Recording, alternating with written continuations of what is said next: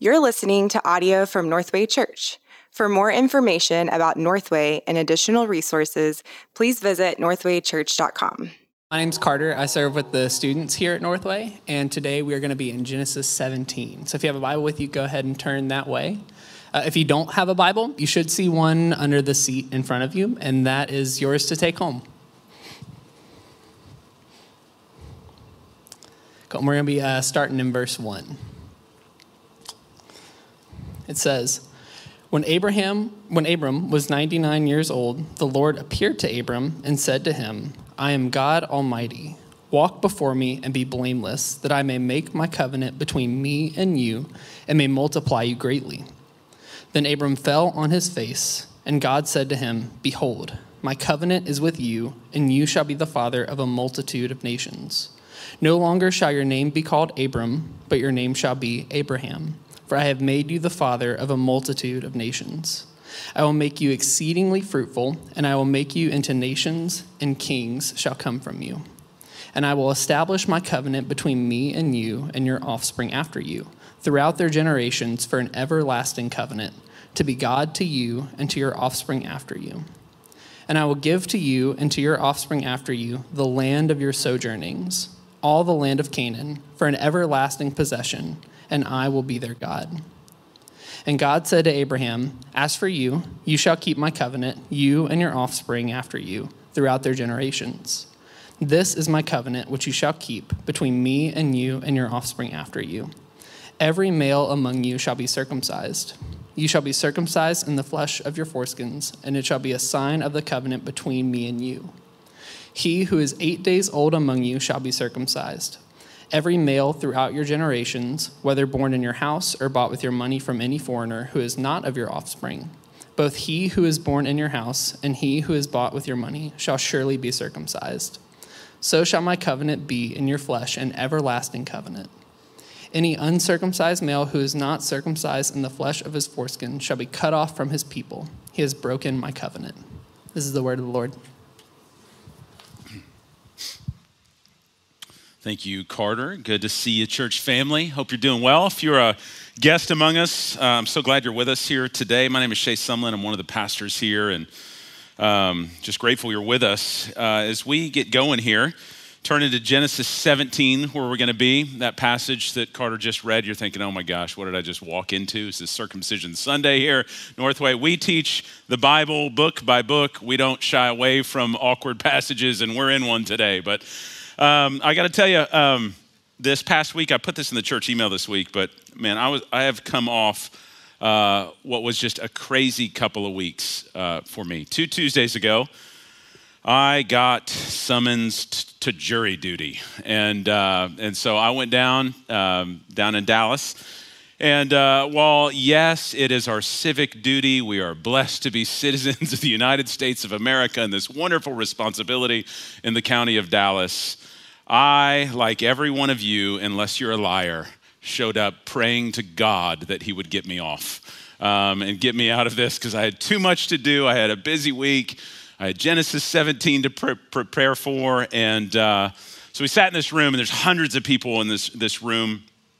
And I'm just going, okay, Lord, let's just get me out of here. And they start calling names to different courts. And a couple courts go by, and they ain't call my name. And I'm like, this is good. And then I heard it. Shia Sumlin. And I wanted to stand up and say, I don't know her. I don't think she's here today. But nonetheless, they called my name, and I'm like, oh my gosh, okay. So I go up to this courtroom that they assigned me to. I'm with 50 people. And their job is to take these 50 and whittle them down to 12. And they are about to start interviewing us, checking for bias and prejudice and, weeding people out. And then they introduce what case this is going to be. And my heart sunk. Because when they read the case, I knew exactly what this was. This was the largest homicidal mass murder of its kind in U.S. history. If you want to know the details, I'll talk to you offline, off podcast, and tell you about it. But you would know what this is. I could not believe this was the courtroom that I just got assigned to.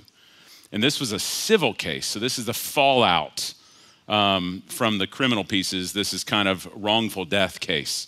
And they start asking questions. And in this moment, I'm thinking, one, this is a heavy case. Two, I'm probably going to be here a long time if I get picked. So is this the time I let them know I'm a pastor? I was like, what do I do? Is there a shop around the corner I can go buy a MAGA hat at real quick and maybe that'll get me off? Whatever, I'm trying to figure it out. How can I get off this thing? But I didn't. I'm a godly man. I'm honest. There were a lot of liars in that room that day. I assure you, I could hear their stories of why they shouldn't be there. But whole day goes by. I've been there since 8. It's now 3:30 and they're ready to start picking the 12. And so we come in and they just start calling the names. And they get through the first 9 out of 12 jurors, no name. And I'm going, oh, yes. And then there it was, Shia Sumlin. Once again, I'll be honest with y'all. I don't really wrestle with a lot of anxiety. I don't have panic attacks. I know folks who do. But I felt like I had one in that moment because it all hit me. This was sobering, what I am about to walk into. And they pull us away immediately into a back room for maybe 3 minutes. We sign a paper, come back in. It's the end of the day. I'm assuming we go home and then we'll start this thing tomorrow. And they immediately go into opening arguments. And I'm like, oh my gosh. And the first thing in the opening arguments is autopsy pictures. And I was overwhelmed. And I've got two sets of families that are in this room in tears that are now looking to me and 11 others that we might grant each one of them what they hope is justice. And all I can say is a heavy, heavy trial. It went an entire week, bled over into the next week before it ended. And the whole time, all I kept thinking, what I felt like I needed to know most was that God's got me. And to be honest, that God's got us. That God is not a liar. And he indeed does have true justice that is coming for the entire world and true and final redemption for the entire world that has been torn apart by sin. I had to believe it. And so I'll tell you, this chapter that we're in today has been a comfort to me this week. Now, again, you read at first glance, a lot of circumcision, and you're going, where are we going with this? How are you going to do this one? What you're going to see in this chapter is that one of the things that God is so kind to give his children, especially knowing how much we are prone to doubt, is he gives us these permanent, visible signs that we can look to serve as reminders that not only are we his, but also where he has promised to take us, that is for our good. And so chapter 17 comes 13 years after chapter 16 of Genesis. 13 years after Abram and Sarai and their boneheaded decision to try to obtain the promises of God through human means. God promised that he was going to give Abram a son, an offspring, even though his wife was barren. He promised that, and they took things into their own hands, and together they grabbed the maidservant Hagar and allowed Abram to lie with her, and thus they had a child, Ishmael. That's what we saw in chapter 16. And God is going to show up here in chapter 17, 13 years later, and God is going to provide for Abram and Sarai not just one, but 2 signs to reassure and reaffirm and remind them that God is not a liar.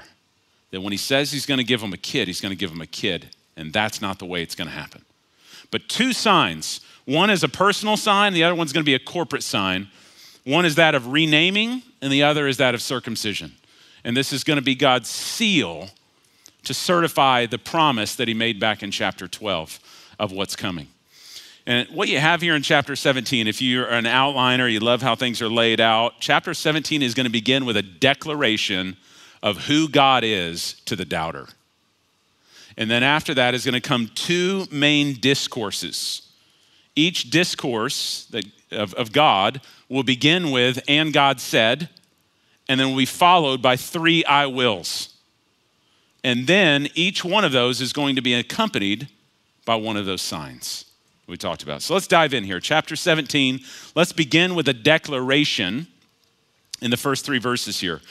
When Abram was 99 years old, the Lord appeared to Abram and he said to him, I am God Almighty. Walk before me and be blameless, that I may make my covenant between me and you and may multiply you greatly. And then Abram fell on his face. In other words, God says, listen, Abram, 13 years ago, you got lost, brother. You got tired of waiting. You doubted my might. And so you tried to obtain my promise through your own might. But I'm here to tell you, I am God Almighty. I want you to make a note. That is the first time in your Bible that God gives himself a name other than Yahweh to his people. The Hebrew word for God Almighty there is El Shaddai. El Shaddai. And El Shaddai, Hebrew language is real interesting because it's very visual. Words are kind of named after scenes. And so there are two ways to describe El Shaddai. One of them means God of the mountain, and the other one means God of the breast. I'm just going to let you do the imagery right there. But essentially, we're either talking about God the rock, God the mountain, who is the almighty, the powerful, who can do anything. And I think that's the context, but it is unsure. God of the breast would simply be that God is the God of nourishment. God is the provider. God is the sustenance. Either could play into this equation, but 48 times that title, El Shaddai, is used in the Old Testament. 31 of them are in the book of Job. But every time El Shaddai is used in Genesis, it is always connected to God's promise for future descendants. It's God saying, it's by my might, Abram, that your provision is going to come, not by yours. Your response to El Shaddai is simply to walk before me and be blameless. That phrase, walk before me, in the ancient world denoted loyalty to one's king. It's the idea of serving him, of abiding in his ways. When he says to be blameless there, in the Old Testament sense, when applied to people, it's not talking about sinlessness. Job was described as a blameless man, but we know Job wasn't without sin. So the idea of blameless there is the idea of someone in the light of who God is and what God has decreed, someone that the greater trajectory of their life is marked by integrity and uprightness and wholeness. This would be Jesus saying to us, in light of my unconditional promises towards you, you don't need to try and earn anything through your own power. My salvation is given freely to you by grace. You don't have to go earn it and perform for it. I'm giving it to you. All I'm asking you in response is to abide and follow me. And this is essentially what God, El Shaddai, is saying to Abram and Sarai here. And we need that same reminder too of El Shaddai. Some of y'all, that's taking the 1982 Amy Grant song, putting that on repeat over and over. The rest of y'all, the 99%, have no idea what that song is. This just means when you are in some hard spaces and God is calling you to persevere and endure and you don't feel like you can, or can you trust him? You can trust El Shaddai, that he has what you need. He can provide for you everything you need pertaining to life and to godliness. Peter says, he's given it to you. You can trust him. But then we move from this declaration into this first discourse. And you see this starting at the end of verse 3. And God said to him, behold, my covenant is with you, and you shall be a father of a multitude of nations.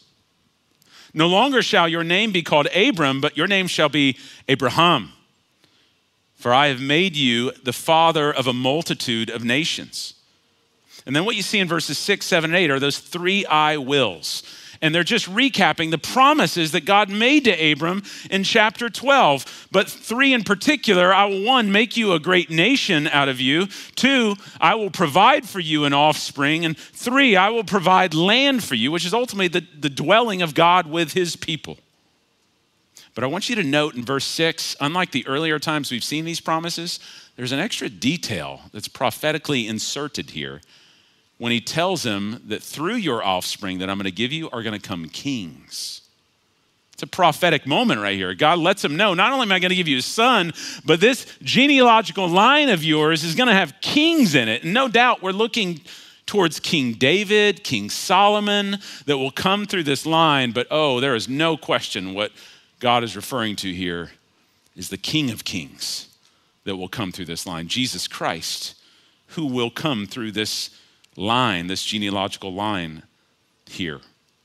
But what I want you to note in this first discourse is one of the first signs, and it's a personal sign. This one's just for Abram right here. A personal sign that accompanies these covenant promises. And it's a new name. God's going to rename him. And it's interesting, the name Abram means exalted father. And Abraham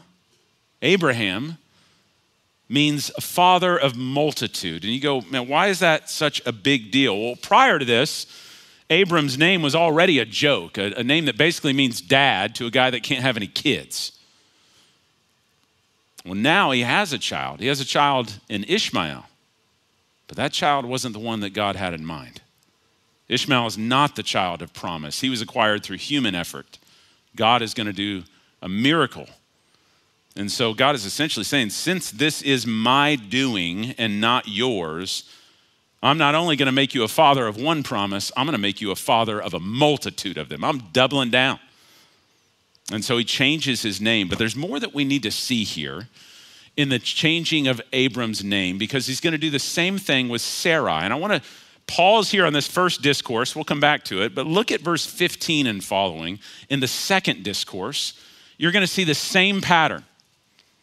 You're going to see the same covenantal promise followed by 3 I wills and then accompanied by a name change. Again, only this time it's in regards to his wife, Sarai. And God said to Abraham, as far as Sarai, your wife, you shall not call her name Sarai, but Sarah shall be her name. I will bless her, and moreover, I will give you a son by her. I will bless her, and she shall become nations. Kings of peoples shall come from her. So again, same covenantal promises here that we saw in the last discourse and originally in chapter 12, but again with more specificity. For Sarai, this child's coming through you, not Hagar. Kings are going to come through you, yes, but that child is through you. And this is huge here because this has always been what God meant. When he talked about the promised child of Isaac, it's going to come through Sarai. But up to this point, Abraham, he knew that the promise would come through his body. He was just doubted whether it would come through his wife's, which is no doubt why in chapter 16, they thought it would be okay for Abram to take Hagar and try to have a child with her. Because they thought, well, God promised through my old body would come a son, so maybe he didn't specify which woman, and so they grabbed Hagar and had Ishmael. But God says, no, sir. Your son that I'm going to give you is going to come through your barren wife, Sarai. Why? Because I am El Shaddai. And notice Abram's response in verse 17, same as in verse 3. Abraham falls on his face, only this time he's laughing. And this is going to be a major theme in the next several chapters is laughter. And so Abraham falls on his face and he laughed. He says to himself, shall a child be born to a man who's 100 years old? Shall Sarah, who is 90 years old, bear a child? And Abraham said to God, oh, that Ishmael might live before you. In other words, this is Abraham's response to God. You crazy. Like, you crazy, God. You're going to take a 100-year-old man and have a baby. Ain't nobody want to see that.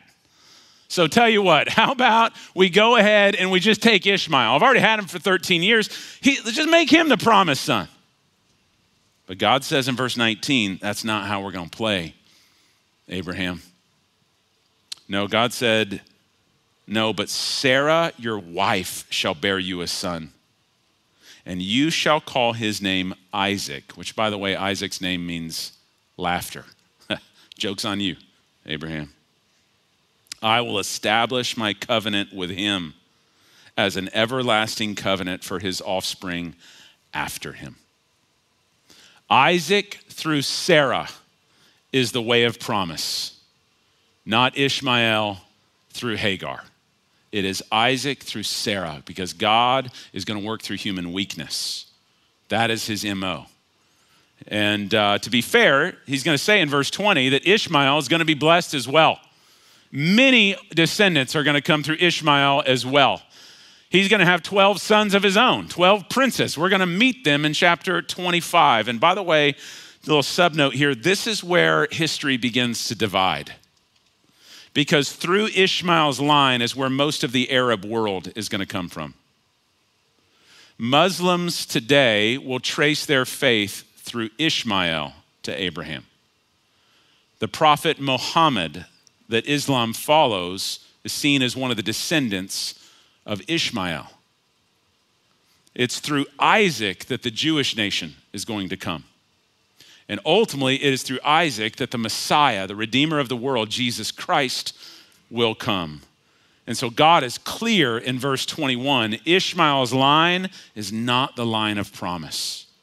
Isaac's is the line of promise. The Messiah has to come through him. And what's important to note, though, and why we jump into this section is, once again, this promise of this seed that would come is followed with a renaming.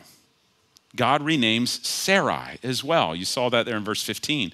But here's the deal, where Abraham's name comes with new meaning, exalted father to father of multitude, scholars have struggled with this Sarai name change because there's no definitional change. Sarai or Sarah, they mean essentially the same thing, princess.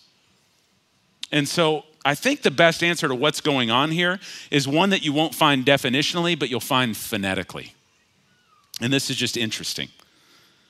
The Hebrew word for the spirit is the word ruach.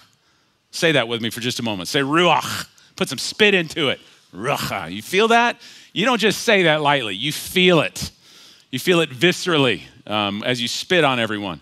But ruach, it can mean three different things in the Hebrew: wind, breath, or spirit. In Greek, same word, but in Greek is pneuma, and it's the same thing: wind, breath, or spirit. But in Hebrew, it's ruach. The first time we see the ruach of God is in Genesis chapter 1, when the spirit, the ruach of God, is hovering over the waters in creation. The second time we see ruach is in chapter 2, when God breathes, when he ruachs into Adam to bring him to life. It's the spirit that's happening, but if you can translate it wind or breath. So when God renames Abram and Sarai, he goes from Abram to Abraham, and Sarai to Sarah. Many scholars feel here that essentially the same breath, the same spirit that spoke creation into existence, the same ruach that breathed life into Adam, is the same ruach that is added to the new life that is given to Abram and Sarai now. They are no longer who they once were. They are breathed anew by God. From this point forward in Genesis, they'll never refer to Abram and Sarai again.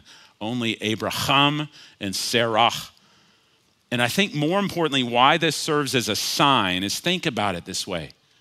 From now on, every time they have to say their names, or every time somebody says their names, they're going to be reminded of when God made this covenant with them.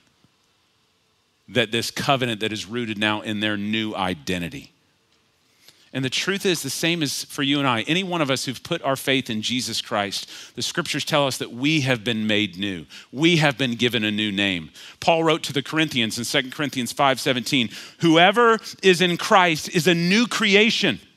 The old is gone and the new has come. John wrote in 1 John 3:1, see what kind of love the Father has given to us that we should be called children of God now. And so we are, sons and daughters of God. That's your new identity. And you know what? Eventually, when you get to Revelation chapter 2 and Revelation chapter 3, we're told that in heaven, God has a new name waiting for us that only he knows.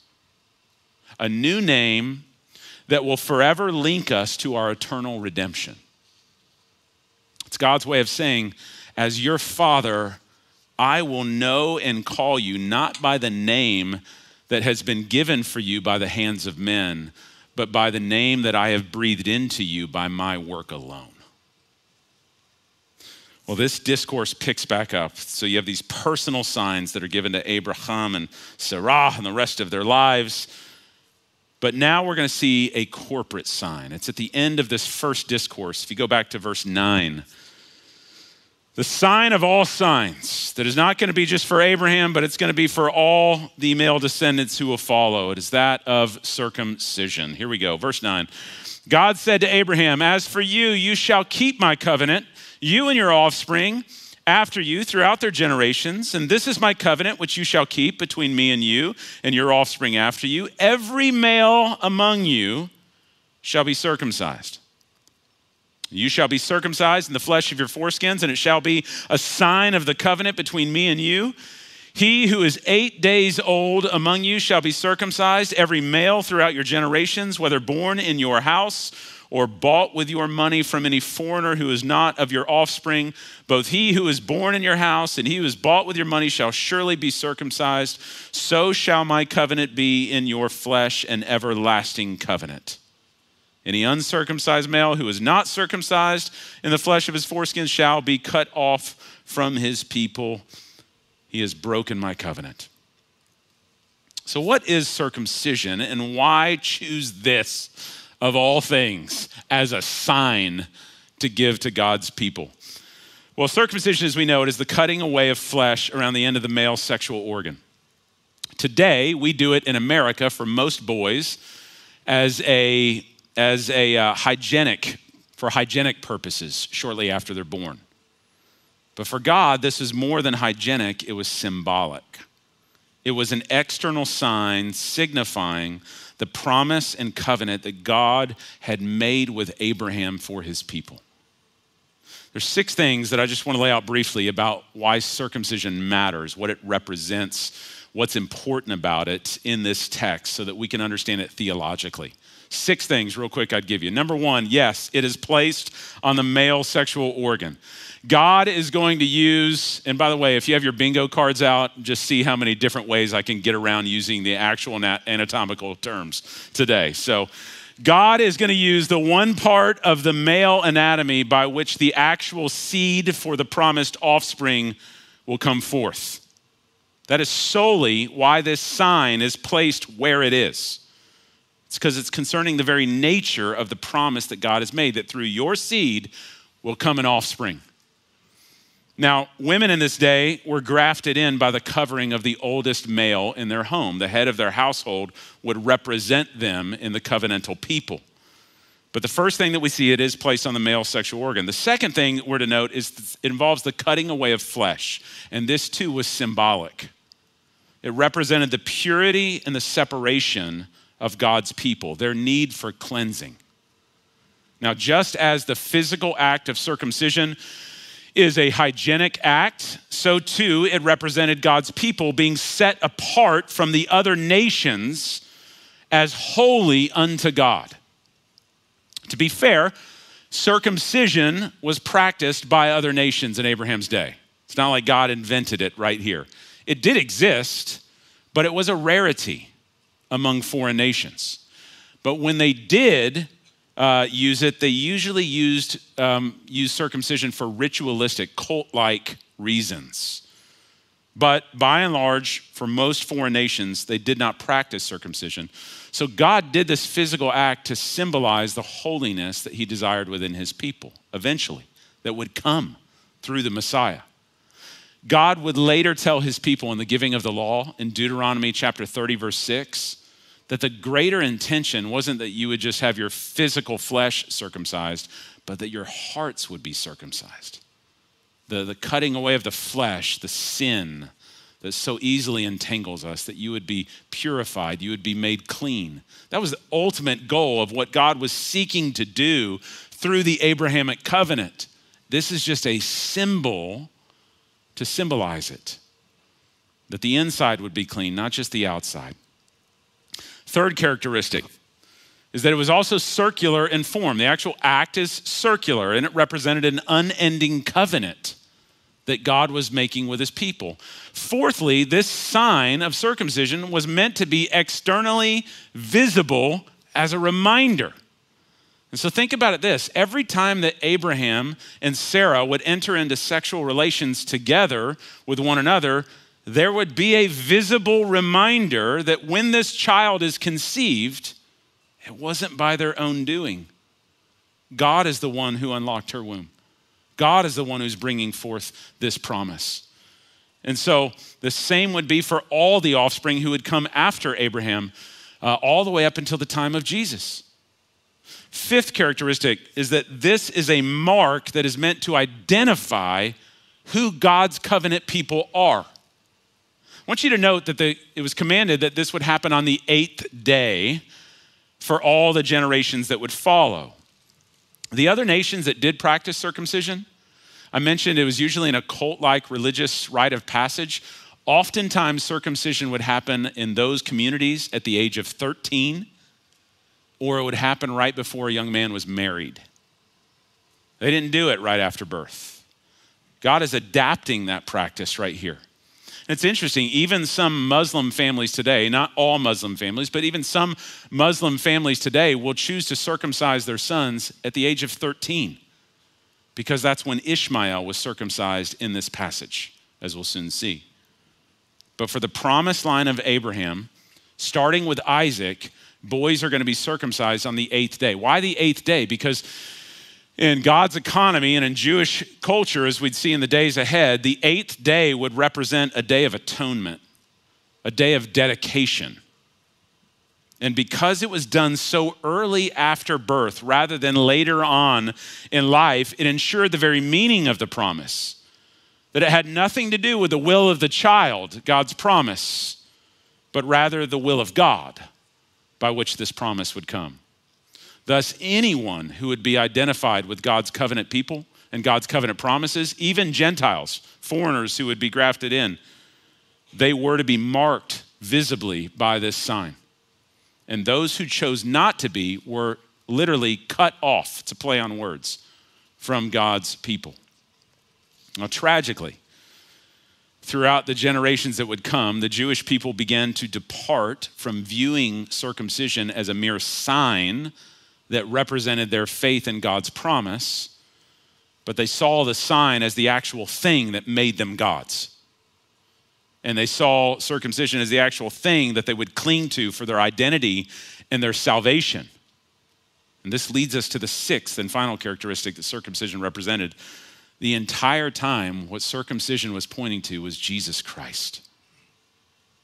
The whole point of the Abrahamic covenant is that through Abraham and then Isaac and Jacob and on down the line, is that eventually that promised offspring would come, in whom all the nations would be blessed, our Messiah, Jesus Christ.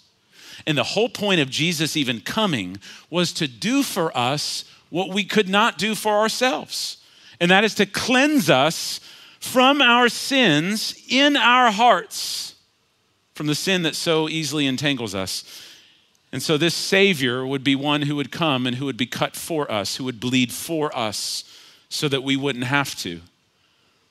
Who through his own shedding of blood would not only fulfill the covenant that God made with Abraham, but he would also inaugurate a new covenant. Through his work on the cross, through his death, burial, and resurrection, where through that work on the cross, the Ruach, the Spirit of God, would write his law on the inside of our bodies, not just on the outside. He would make our hearts clean from within.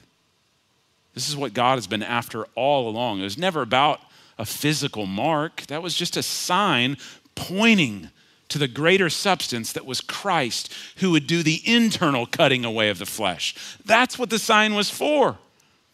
But where Jews got sideways on that was holding to the sign itself as the means of salvation.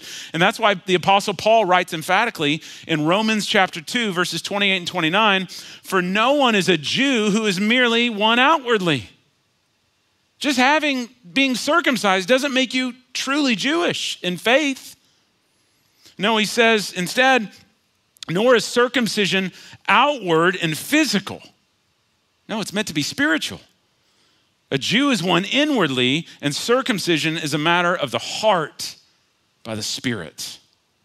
So it's no wonder by the time we get to Acts chapter 15 in the New Testament, when the apostles gather together at the Jerusalem Council and they're considering the grace of Jesus Christ and the gospel and the new covenant that has been inaugurated for us, circumcision is no longer required.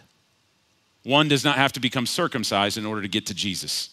Jesus is the fulfillment of circumcision. And so therefore, in light of the new covenant that Jesus makes, in which he performs for us in his work on the cross, a new sign accompanies the new covenant. It's the sign of baptism. Sign of baptism. Paul is going to make this correlation in Colossians chapter 2, verses 11 and 12, when he says, "In him," that is in Jesus Christ, "also you were circumcised, all right, but it was a circumcision made without hands." It's a spiritual one. By putting off the body of the flesh, by the circumcision of Christ. And now he correlates it. Having been buried with him in baptism. How are we circumcised internally? Not through an act on the outside, by us being buried with Christ in his death. Through baptism, in which you were also raised with him through faith in the powerful working of God who raised him from the dead. And so similar to circumcision, but different, baptism serves as an outward sign of our faith in the work of Christ on the cross. It is commanded of believers, just as circumcision was of God's people in the Old Testament, but it is not the means of salvation. It is simply a symbol of it, a testimony of it. And it is communicating some of the same things that circumcision was. Our cleansing and holiness that has been given to us by Christ and his work on the cross. Our baptism is communicating our communion and union with God, our identification with God and his covenant people, that we have joined in the greater family of God. It's communicating our testimony and justification by faith. You know, Abraham believed in chapter 15. He wasn't circumcised until 13 years later in chapter 17. In the same way, we believe upon Jesus Christ, receive salvation, and we are baptized after our salvation. Not as a means of salvation, but as a testimony to it. And therefore it symbolizes our death with Christ on the cross, our burial and our resurrection through his resurrection into the newness of life. And so in many ways, baptism is actually a more radical sign than circumcision when you think about it.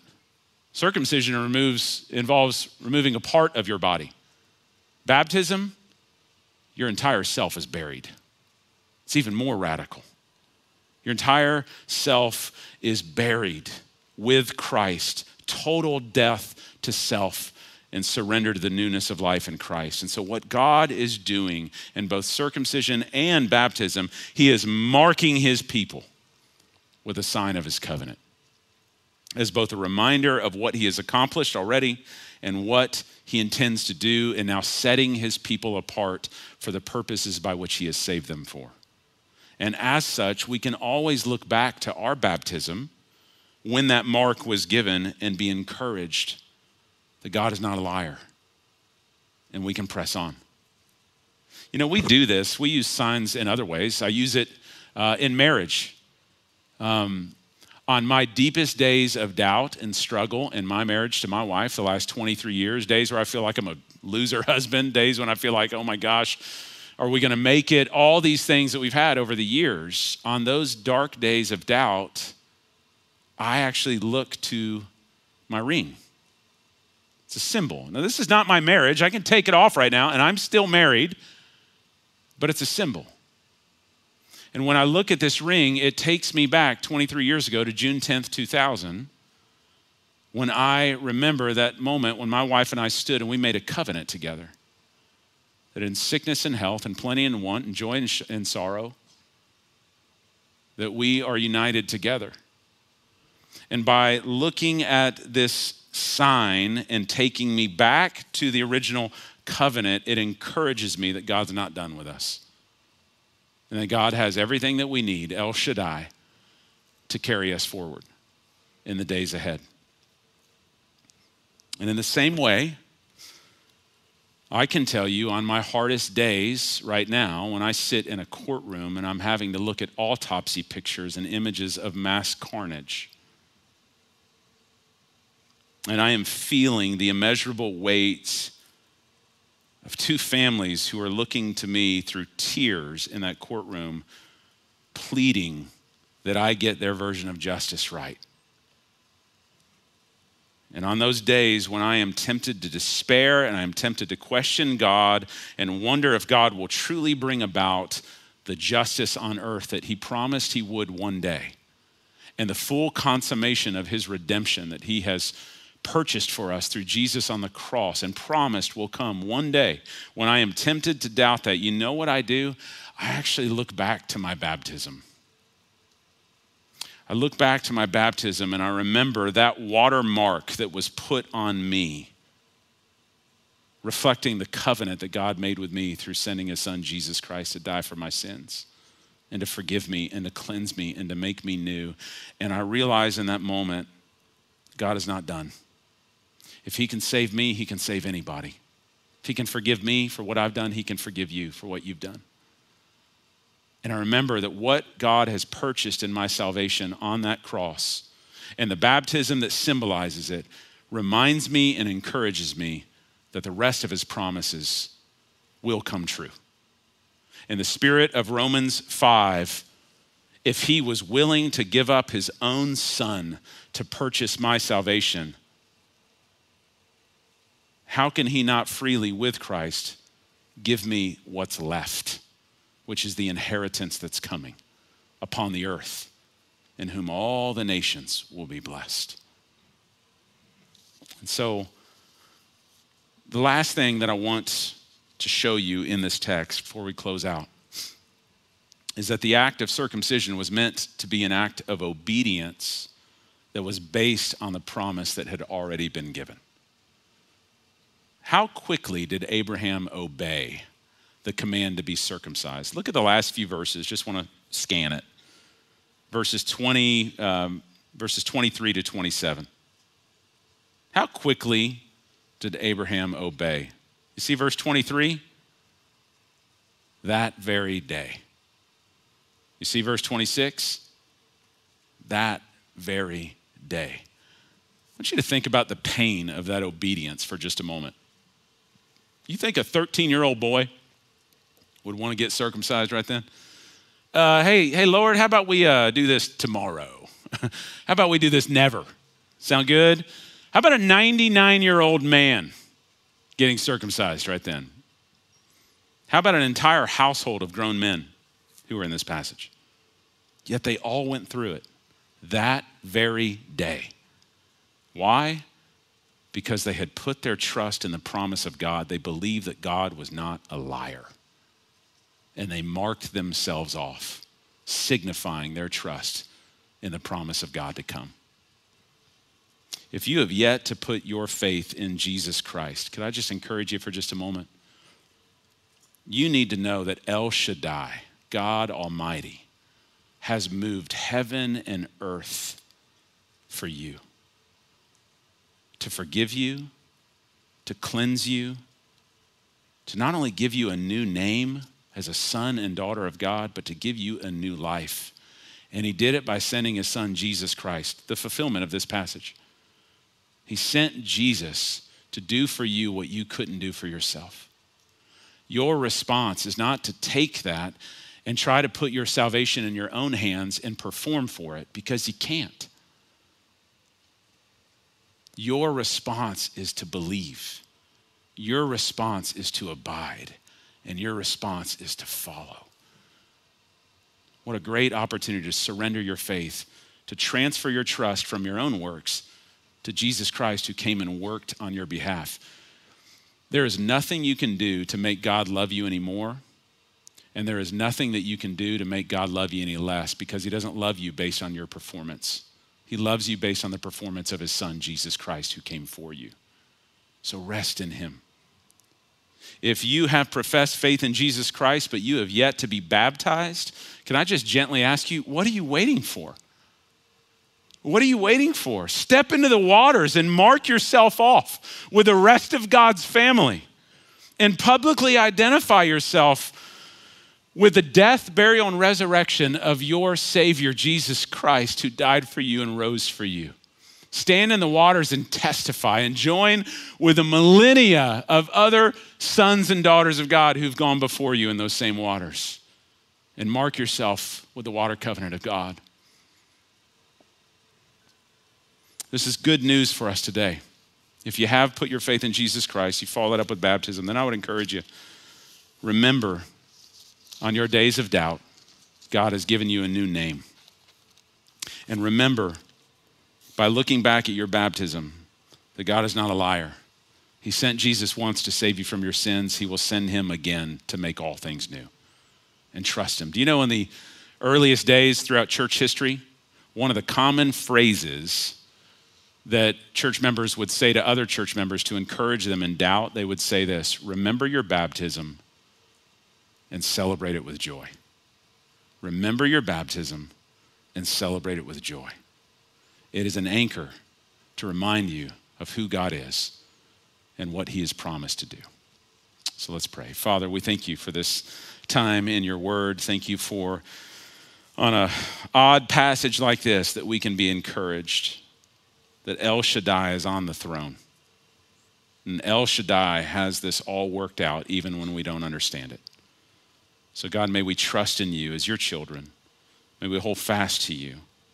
Be reminded this day, those of us who have been given a new name, a new life, a new identity, and by even looking back at our own baptism, are reminded that what you've started, you will be faithful to finish. And we pray this in Jesus' name. Amen. Thank you for listening to this message from Northway Church. A podcast should never replace gathering with God's people to worship Jesus. So we want to encourage you to be a part of a local church family.